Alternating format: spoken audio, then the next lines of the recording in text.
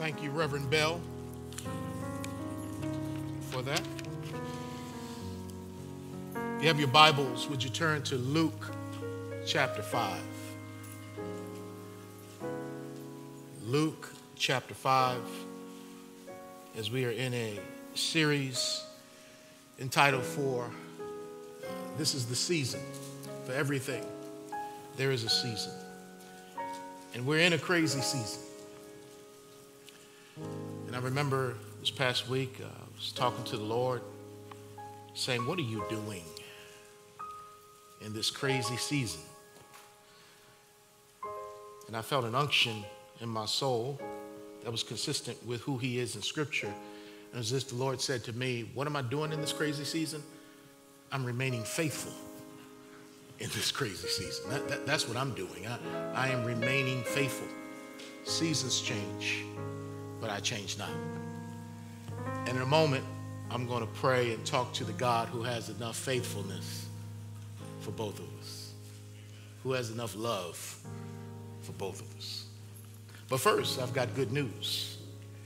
On Tuesday, August 24th at 11:27 a.m., Naomi Josephine Clemens was born. Amen. Amen. To Jonathan and Adriana Clemens, we say congratulations to you. She was in church last week, great with child, and the Lord saw forth to bring Naomi into the world on Tuesday.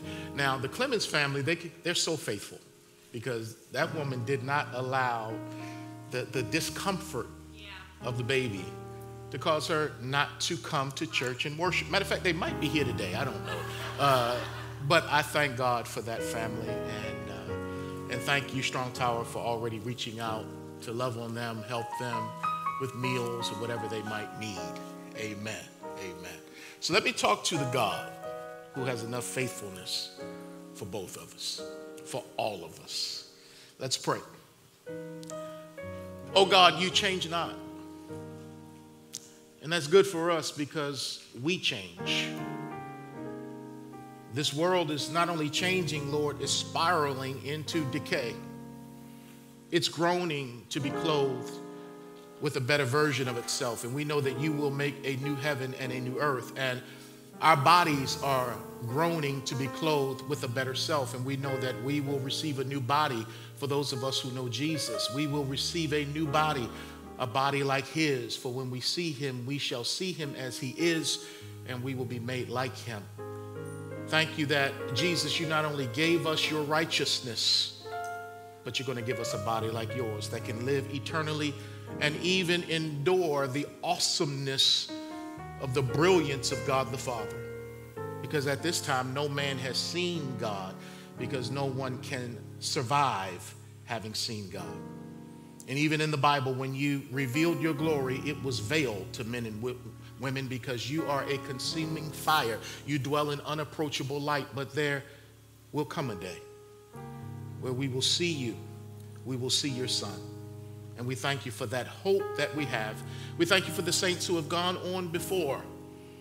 And we pray, Lord, thanking you that one day we will be with them and be with you. Until that time, would you show us how we are to make a difference in this earth for your name, for your glory, for your honor? Would you show us how we can be change agents? Would you show us how we can be ambassadors and salt and light and men and women who do not love their lives so much as to shrink back from suffering and pain and even death? Would you let us be reminded that when we lose our lives for you, Jesus, that's when we find it. And that, Lord God, your Son came to give us life and life more abundantly. So God, may we preach the gospel to ourselves today as believers before we even try to preach the gospel to unbelievers. Might we realize how loved we are. That yes, you have a purpose for us that is bigger than our past, greater than our sin and our deficiencies. Your grace superabounds over every flaw and fault in our lives. You're a good, good God.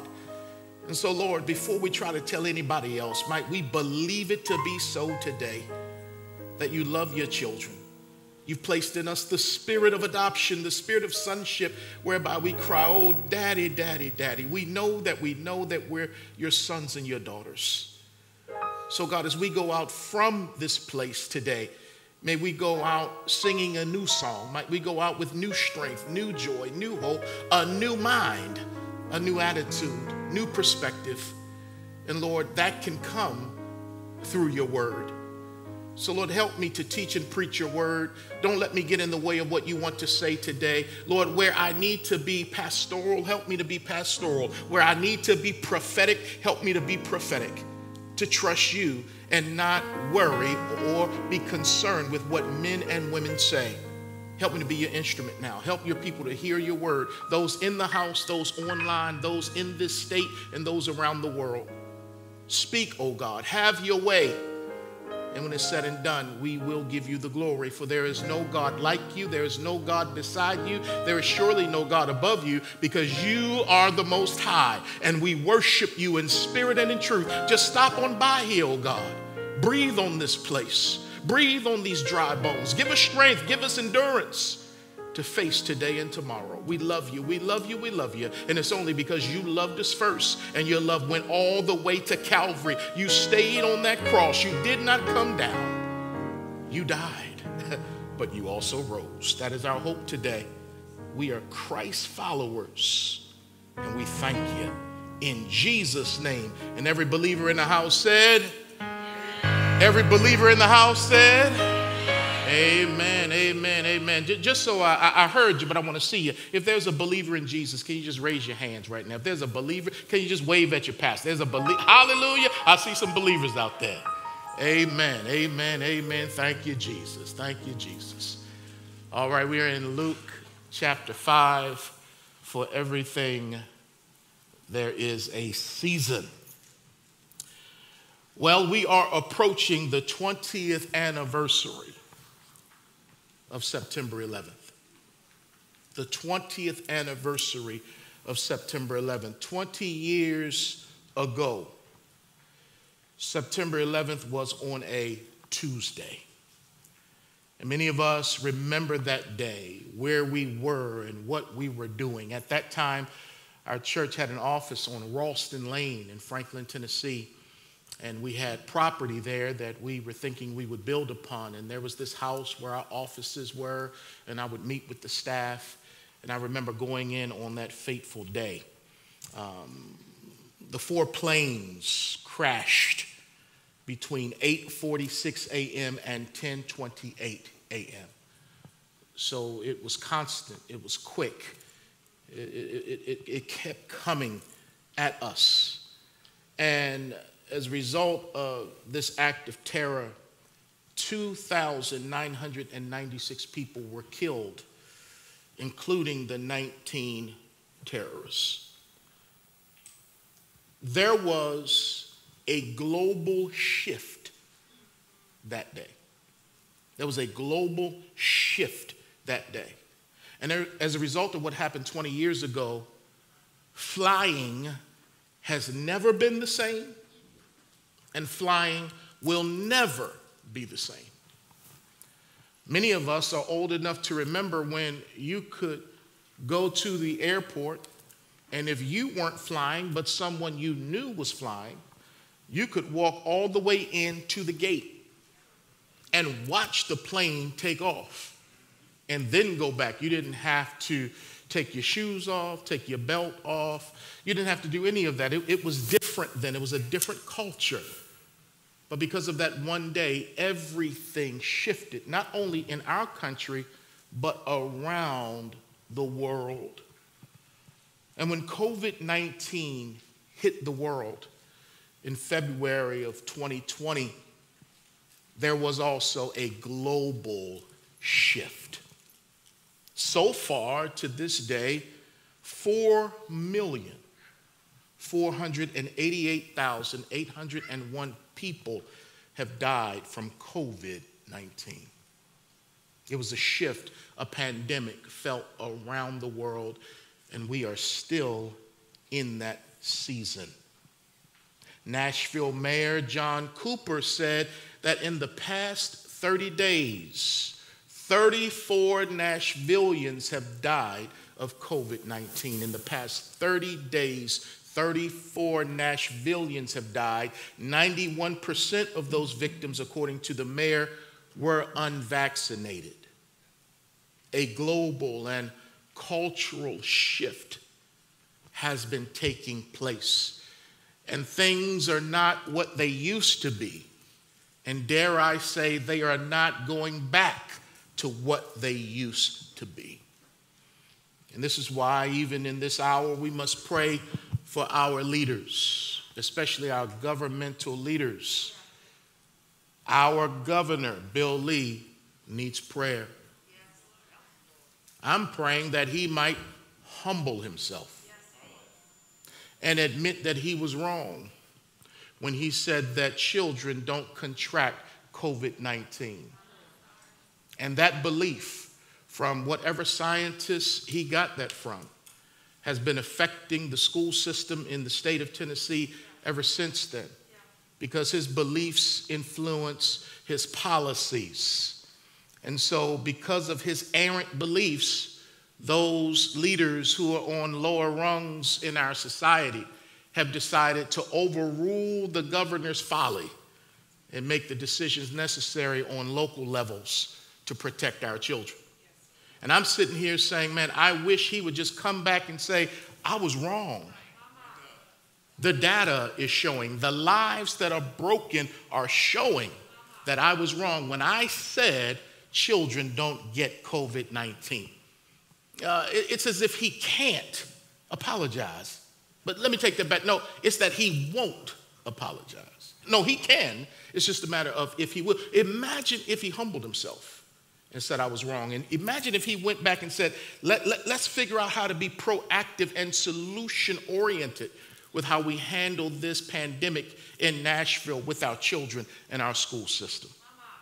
In the meantime, we pray for him, and we also pray for everyone who make decisions on local levels where lives are challenged and changed because of this pandemic that is still upon us. May politics, partisan politics, not cause us to do what needs to be done. It's a shame. It's a shame what we see going on, because a global and a cultural shift is taking place. Your country, your state, your city, your county, your community, your job, your life, and your church have felt this shift. And much of it, we don't know what's going on. We don't know where we're going. We don't know what to do. We're doing our best with the information we have, but we're in the midst of a season that is difficult. Now, last week we preached on For Everything There Is a Season from Ecclesiastes chapter 3, verse 1. Go back and listen to that message. I won't use my time today reviewing, but one thing that came out of that was seasons change. And sometimes we miss the new season because we don't want to make the change or the shift. My family, what we do, Doreen and I especially, we put winter clothes away once the winter season is over. And we bring out spring and summer clothes. And now that we're coming to the end of summer, we'll put away the spring and summer clothes and get the fall and winter clothes out of the attic. How foolish it would be if I came and preached to you today with a sweater on and corduroy pants. You would say, Pastor, you are out of season and you sweating up there when you don't need to be sweating. Because we have to learn how to adjust with the seasons. But there are some of us, no matter what is going on with the season, we're going to keep on wearing our corduroys and our sweaters because we have too much pride to change with the season. But I'm here to let you know that seasons change, and we miss the new seasons because we don't make the shift. But here's what I want you to know. Whether we like it or not, whether we change or not, shift happens. Shift happens. Y'all pray that I keep saying the F. Shift happens. We got a couple of cussing saints who don't mind, but shift. Shift happens. Luke chapter 5, we're going to look at a shift. But here's what I want you to take away today. Number one, I want you to admit that shift happens, that seasons change. That's the first thing. And then secondly, I want you to locate Jesus in the shift. Because many times we don't think Jesus is in the shift. But yes, he is. Locate him in the shift and then join him in the shift. Okay? So acknowledge that shifts happen. Locate Jesus in the shift and then join him in the shift. That's what life is all about. So today's message is simply entitled, Shift Happens. Shift happens. And we're going to learn about a shift that happened in Luke chapter 5.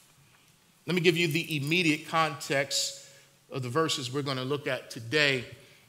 Luke chapter 5, beginning in verse 27, it talks about how Jesus saw Levi or Matthew, who was a tax collector, at his job one day, sitting at the table of taxes where he would collect taxes.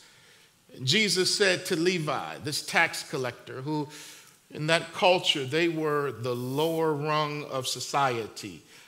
They were sinful people because they robbed from their own people as they worked for the Roman government. So these people were looked down upon by the pious Jews of the time. And here Jesus walks up to Levi, knowing how he's associated with a particular group of people, and it's not positive. And Jesus says to that sinner, that man who no doubt is wealthy, that man who has stolen from people, and he says to him, follow me. And the Bible says that Levi left everything, meaning that whatever money was on that table, he left everything and decided to follow Jesus. Now, he was so delighted and elated that the Messiah, the Master, would love him and look past his sin and see his need and call him into family, call him into this cohort of 12 disciples. And he was so blown away by how his life had just changed because he heard the voice of the Master. And his soul responded with a yes, that he says, I've got to throw a banquet for him. I got to show my appreciation by throwing a party for the Messiah. And he invited his friends. Well, who do tax collectors know? Other tax collectors, other sinners, other people who have been ostracized so much that they have become a subculture within the main culture of outcasts. So he calls those people to this banquet, to this party that was given in honor of Jesus. And Jesus, our Messiah, our Savior, goes to that party. And not only does he go to that party, it says that this great feast that he sat down and he ate and he drank with those people that the Bible says it was a great number of tax collectors and others. Now, if you read the King James Version, tax collectors in the King James are called publicans. So Jesus had a banquet where these publicans, these sinners came. It's always good when publicans who are sinners can come and spend time with Jesus. I just wish Republicans who are sinners would come and spend time with Jesus and let him reorient and reconstitute who they are. Doesn't mean Democrats ain't sinners either, but I'm coming right now because many of those who are making decisions in our immediate culture and context are conservative Christians who believe that Jesus is part of the Republican Party. We rebuke that nonsense in the name of Jesus. So that's the context. Jesus is at this banquet, and he's eating and drinking with tax collectors and sinners, verse 30. Then verse 31, Jesus said, those who are well have no need of a doctor, but those who are sick. I have not come to call the righteous, but sinners to repentance. Because the religious crowd was wondering, why are you hanging with them? And Jesus lets them know, I came to call sick people, sinful people, to repentance. And those of you who think you're righteous, you're so self-righteous that you can't see that you're just as sinful as these other folks. You can't see that you're just as sick as these other folks. But Jesus says, I know who I came for. He came to seek and to save the lost. He came to save sinners from sin. Now we pick it up in verse 33. Then they said to him, why do the disciples of John fast often and make prayers, and likewise those of the Pharisees, but yours eat and drink? So they came. Who is they? Well, according to the context, they happens to be the Pharisees and the disciples of John the Baptist. They come up to Jesus, who was just at this banquet, eating and drinking, along with his disciples, with all of these sinners who have been exposed to the love of Jesus Christ because their boy Levi got converted. And so they, the Pharisees and the disciples of John, come up to him and say, why do your disciples not fast like we do? In other words, what they're saying, why are your disciples not holy like we are? Why are your disciples not spiritual like we are? Why are your disciples not disciplined and committed like we are? Because we fast. But your guys are eating and drinking, and not only that, they're doing it with sinners. So they're coming to the master in a spirit of legalism, of self-righteousness. Because in their mind, if you're not doing it our way, you're not doing it God's way, and our way is God's way, which means your way is not.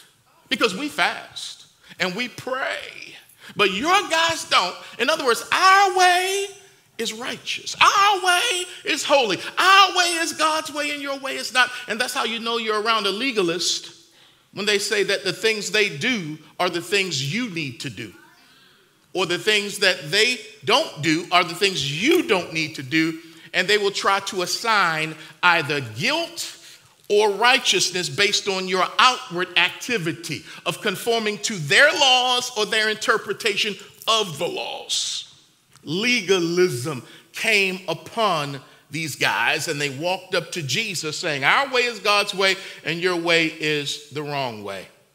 Now, I need you to notice something here, that John the Baptist's disciples had more in common with Pharisees than with Jesus and his disciples. I'm putting that in there for a pin. Don't leave that thought. Now, when they come to him, they have more in common with Pharisees, who are self-righteous zealots, opinionated, ungodly men.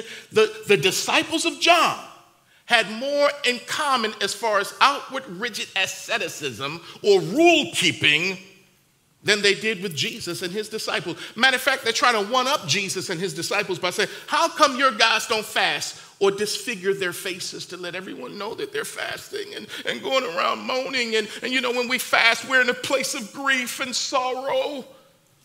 Well, how does Jesus respond to this? He says in verse 34, can you make the friends of the bridegroom fast while the bridegroom is with them? But the days will come when the bridegroom will be taken away from them. Then they will fast in those days. So here's what's going on. How come you guys aren't fasting, Jesus? How come they're not spiritual? Jesus says, well, let me tell you something. They're with the bridegroom right now. And when you're with the bridegroom, that's not a time of sorrow. That is a time of celebration. Now, you guys are sad, John the Baptist's disciples. Why? Because your leader has been arrested because he spoke out against Herod having an affair with his brother's wife. And John the Baptist spoke out, and he was arrested for that. And so because of that, and you not knowing his face, y'all should be fasting because your leader is gone. But their leader is with them, and there will come a time later to fast, which is what he's going to say in verse 35. But the days will come when the bridegroom will be taken away from them. Then they will fast in those days. In other words, don't try to rain on our party because y'all are sad and acting spiritual. No, my guys will not succumb to the spirit of legalism as you try to put that on us. And so what Jesus is saying to the disciples of John, a shift from John's ministry to Jesus' ministry is now taking place. A shift is going on. Now, John's ministry was very, very, very important to the scope of redemptive history. Because when Malachi closes in chapter 4, he says that Elijah is going to come before the Lord comes. And Elijah will come and he will turn the hearts of the father towards the children and the hearts of the children towards the fathers. And so when Malachi is closed, there is a 400-year silent prophetic gap, meaning that no one has heard a prophetic word for 400 years when Malachi closes. And during this 400-year time, when we look back between what we call the Old Testament and the New Testament, this 400 years, a lot of stuff has been going on. The Greeks lose power to the Romans, yet Greek culture, Hellenism, is still a part of the then known world. The road systems are beefed up and established more. Also, during this time, we see the rise of synagogues, because the temple had been destroyed. And we're going to see synagogues being put all over the place. And out of that will come these sects called the Pharisees. During that 400 years, the Sadducees will come. During that 400 years, and the Essenes will come. The Essenes don't get a lot of play, but that's where John the Baptist comes from. These were desert dwellers. These were people who were very, very pious. So they lived in the desert. So when there was this coming of the angel, and he goes to Elizabeth and to her husband Zechariah, and he says that you're going to have a son who will basically be the forerunner for the Messiah, because we're in the age where the Messiah is coming now, and your son will be the forerunner to introduce him. And he's not to eat anything unclean, drink alcohol. And so he was part of the Nazaritic community, part of the Essene holy community that lived in the wilderness in the desert. This is John. So when John starts speaking, repent, for the kingdom of God is at hand, and he's out at the Jordan baptizing, preparing people to come, it was a significant moment. And they would come and ask him, are you the Christ? And he would say, no, I'm not the Christ. Matter of fact, I'm not worthy to carry his shoes. The one who's coming behind me is technically before me. Repent. I'm baptizing you with water, but there is coming one who will baptize you with the Spirit and with fire. Speaking of judgment. And so John, he caused a stir. But dig it, his voice was the first prophetic voice after 400 years of no prophetic voice. Which is why Jesus would say he was the greatest among women. He was more than a prophet. John has significance. But John's ministry was to be encased in a particular season. And when that season was over, his disciples could not accept that a shift was happening from John's ministry to Jesus' ministry. You see, there was a purpose in John's ministry. It was like the purpose of the law. The law and John's ministry were meant to show people their sin and to lead them to Jesus. That was the purpose. A new dispensation or a shift had begun. And there would be no mixing of the old dispensation with the new dispensation. I hope you're following me, that there was a season for John that was fruitful, necessary. But like all good seasons, they must come to an end. And as we're going to see, to make way for a better season found in the ministry of Jesus Christ. So let me go back and hit this one more time. They come to Jesus and say, we fast often along with the Pharisees, but you eat and drink. And he said to them, can you make the friends of the bridegroom fast while the bridegroom is with them? In other words, Jesus, the bridegroom, I'm here. They're enjoying me. There's going to come a time, verse 35, where I will be taken away from them. Then they will fast in those days. But right now, we're not fasting. But in order to illustrate what he's saying, that a shift is happening, that a new season is coming, verse 36, he's going to give two parables or two illustrations. Verse 36, then he spoke a parable to them. Who's them? John the Baptist's disciples and even the Pharisees who came. And he says to them, to reinforce his point, no one puts a piece from a new garment on an old one. Otherwise, the new makes a tear, and also the piece that was taken out of the new does not match the old. So here the Lord is giving an illustration about a new garment. And what he's saying is that the old garment has a hole in it. It has a tear in it. What's the old garment? The ministry of John the Baptist.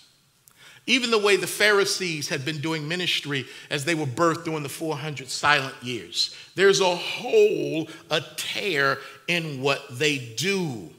John's garment of ministry, though good, had a hole in it. Repent, turn, get ready, because the Messiah is coming. His ministry could not give people everything that they needed to be right with God. His ministry, like the law, pointed you to the Christ. It showed you your sin, but it couldn't fix your sin or help you with your sin. There was a hole in his ministry. And Jesus is saying, you cannot patch up the old garment with a piece from the new garment. The two fabrics don't match, and the tear or the hole will get worse because the two pieces of fabric are incompatible. They will pull apart. And what Jesus is saying here, you cannot combine the two dispensations. You can't combine the two ministries. John's ministry had a purpose. Now my ministry is far greater than his. But his disciples, John's disciples, I'm not sure if they got the message. Jesus is saying that he came to bring a new covenant and not patch up the old covenant. You cannot combine, here it is, man's righteousness with God's righteousness. Because with Jesus' new covenant, he's going to impute righteousness to the sinful. But the old covenant shows man that his righteousness is sinful and he needs God's righteousness. There's a hole in the old, and it should point to the new. But Jesus is saying, look, we're not going to combine these two of law and grace. No. Matter of fact, let me give you another illustration, and it's found in verse 37. He says, just in case you don't get the thing with trying to patch up the old with the new. Verse 37, and no one puts new wine into old wineskins, or else the new wine will burst the wineskins and be spilled, and the wineskins will be ruined. But new wine must be put into new wineskins, and both are preserved. So in that culture, when they would go through what is called the fermenting process of making wine, they would take leather from an animal, no doubt a cow or something like that, and they would have these flexible, flaccid cases. They would then pour the new wine into that skin, that case, and over time the wine would expand, it would ferment, there would be combustion, it would literally almost explode as it was fermenting, and as it did that, the new wineskin would mold itself around the new wine that was agitating and growing and expanding. The case would evolve and it would work with the wine. And once the wine fermented, the wineskin that expanded would become hard. And so people could drink out of the wineskin. But when you had new wine, you didn't want to take the new wine, another, batch of new wine, and pour it into the old skin. Because when the fermentation process would begin to work, it would expand and start expanding. And then rather than the wineskin being flexible to expand with the wine, it was already formed and rigid. So the new wine would burst the wineskin, ruining the skin, and also spilling on the ground, losing the wine. So Jesus is giving them an illustration that they can understand. And he's saying that no one with common sense puts new wine in an old wineskin because the process of fermentation will burst the old skins. The old skins cannot contain the new wine.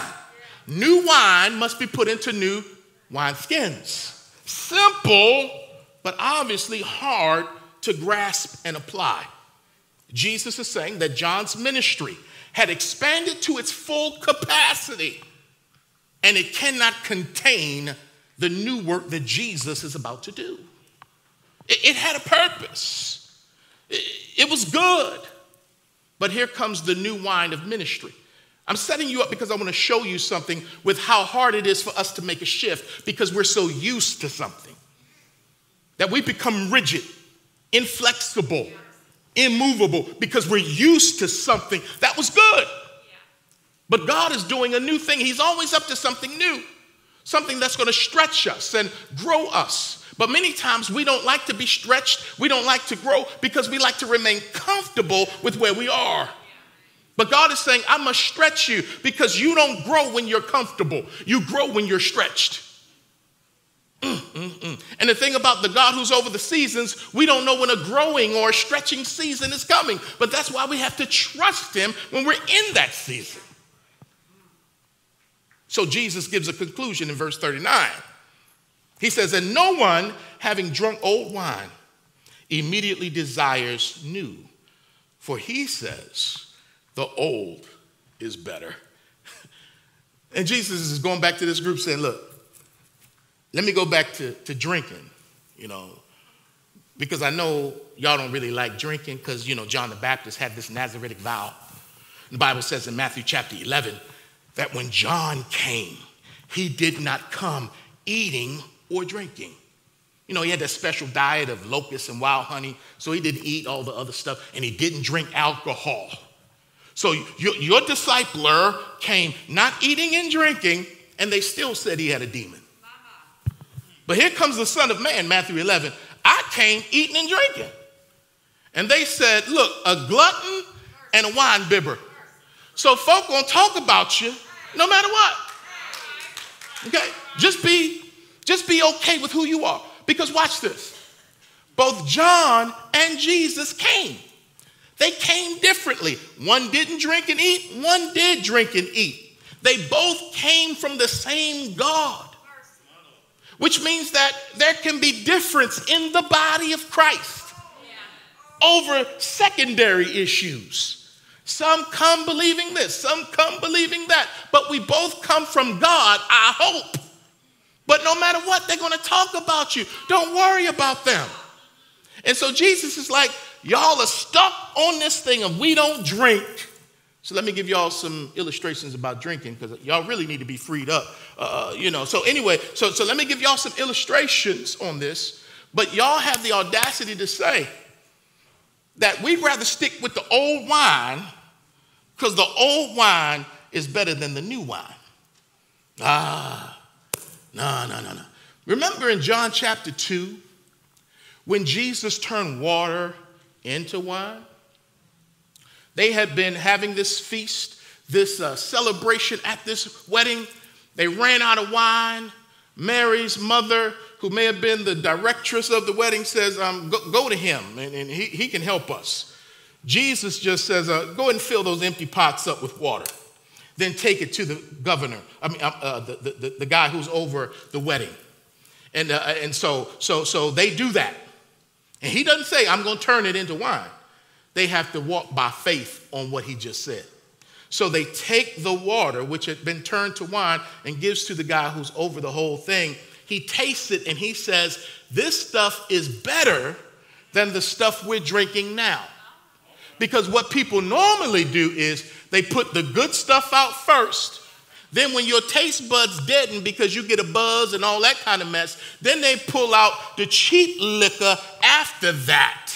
But what you've done, Jesus, you've messed the whole process up. You brought the good stuff out last. You saved the best for last. In other words, what Jesus does with wine is better than what they can do with Boone's Farm.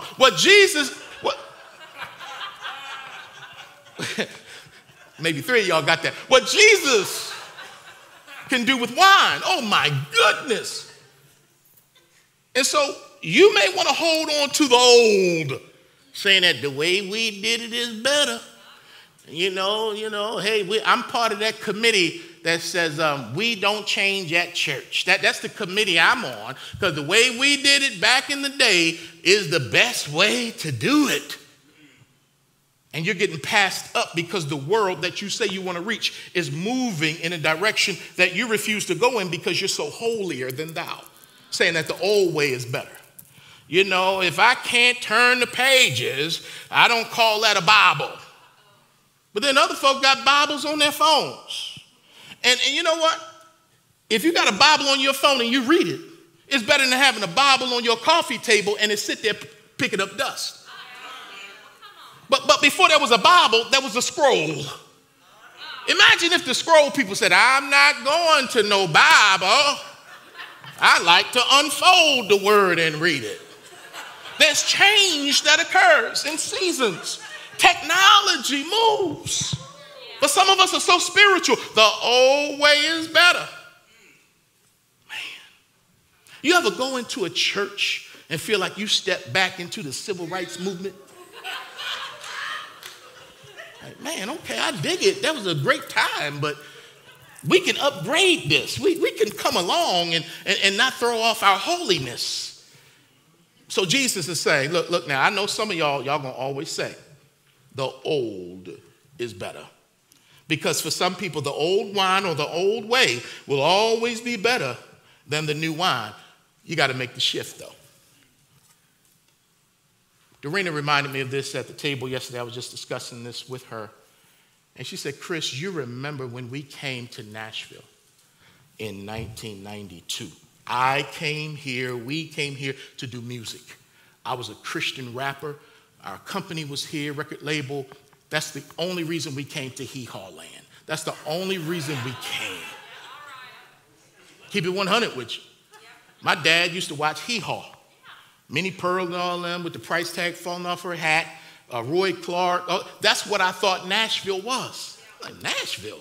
But my record company was here. So I came because we graduated from school and we're ready now to go on a tour and become huge gospel artists for the Lord.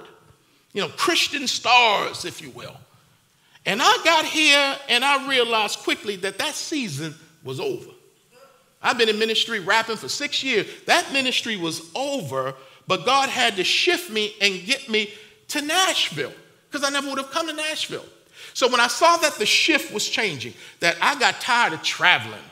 You know, we would travel, you know, and get in a van and go places. And man, I used to love it. But after a while, man, I got tired of that. He was changing my desires. I just got married. I didn't want to leave my wife all the time, going away, going out here making $200 and all that kind of stuff. I'm like, man, I'm tired of this. And then we lost our record contract. And so the guys in the band are like, we're going to find another contract. I'm like, okay, all right, let's see what we can do. In the meantime, I got to pay for things. I got to feed my family. And I'm like, man, I don't know about this rap season. And the Lord was putting on my heart, it's time, it's up, it's over, leave. And I said, Lord, the other brothers don't feel that way. They want to keep going. And the Lord was like, it's time for you. Your time is up. And so I'm wrestling with the Lord saying, what if I leave the group and then the group blow up and get big? And I leave the group and I'm watching them. They on television and doing stuff. And the Lord was like, don't worry about that. You leave. So when I started saying to the guys, I want to leave, they were like, no, that's not what I'm hearing from God. One of the men's father even spoke up and said, no, the Lord's hand is on your ministry. Y'all need to keep doing it. But the Lord was telling me it's over. I was afraid, but I made the shift. I pulled a Bobby Brown and I stepped out of Transformation Crusade. I said, I don't know if they're going to blow up or not, but I got to go. Because God was tilting my heart from evangelism to discipleship. I started walking with people and not just leading people to Jesus in one city and going to the next. That work has its place as long as you're working with local churches that can disciple people once you evangelize them. But I got tired of doing evangelism, bringing people in. I wanted to grow people up. He was shifting my heart to do the thing I said I would never do, and that's be a pastor. I was in the season. It was a shift. And I said, okay, Lord, I'll step out. And I'm so glad I stepped out into the new season. I made the shift to the new season because that season led to what I'm doing now. And then after I stepped out, the other brother said, okay, if Chris ain't going to be here, we might as well go ahead and let it go. So I was kind of like, okay, all right. So anyway, yeah, most of the Jews prefer the old way of doing things. And they refused the new way that Jesus offered. The new way, the new wine that Jesus offers is always better. Wow. And remember now, as I bring this to a close, the Holy Spirit is referred or compared to wine in the Bible. You remember that, right? We're talking about wine. Jesus talking about wine. The new is better, and the old cannot contain what is about to burst forth through the new. And in the Bible, the Holy Spirit is compared to wine. What's going on here? On the day of Pentecost, when the Spirit, Jesus poured out the Spirit on the church, and they became so exuberant and celebratory that they went out on the streets, and the people said, they are drunk with wine. Peter said, y'all, it's only 9 o'clock in the morning. That's not wine. That's what the prophet Joel spoke about when he said that God would pour out his Spirit on all flesh. This is what we're seeing. And he said that would happen in the last days. The church was birthed and inaugurated the last days. And so you see the Spirit moving on all people now. New wine. Making them happy. And then in Ephesians 5, Paul says, don't be drunk with wine, which leads to dissipation. Instead, be filled with the Holy Spirit. Because the Holy Spirit gives you joy that wine can't give you. He gives you courage that alcohol can't give you. He gives you peace that wine can't give you. Don't be drunk with that. Be drunk with him. Submit yourself to the Spirit of God in your life. Let him saturate you. Let him soak you. Let him change you. Let him fill you. Let him have your way, because you'll start saying stuff you never thought you could say sober. You'll start dreaming stuff you could never dream sober. You'll start walking in ways you could never walk, quote unquote, sober. Let the Spirit just have his way. And Jesus is saying the Spirit is coming. John said Jesus would baptize with the Spirit. But why aren't his disciples accepting of the newness or the Spirit that Jesus is bringing in? Could it be that John's disciples were more committed to John than they were to the one John announced? Jesus talked about the Spirit. John said it. So here he comes bringing the Spirit, but these guys don't want the Spirit. They don't want the new thing that Jesus is doing. They have to be more committed to John than to Jesus. And it's a shame when you run into Christians who are more committed to their denomination than to Jesus. They're more committed to their church than to Jesus. They're more committed to their pastor than to Jesus. They're more committed to their political party, their country, than they are to Jesus. And John's disciples, the majority of them, didn't make the shift. Pastor, how do you know? Acts chapter 19. Acts 19.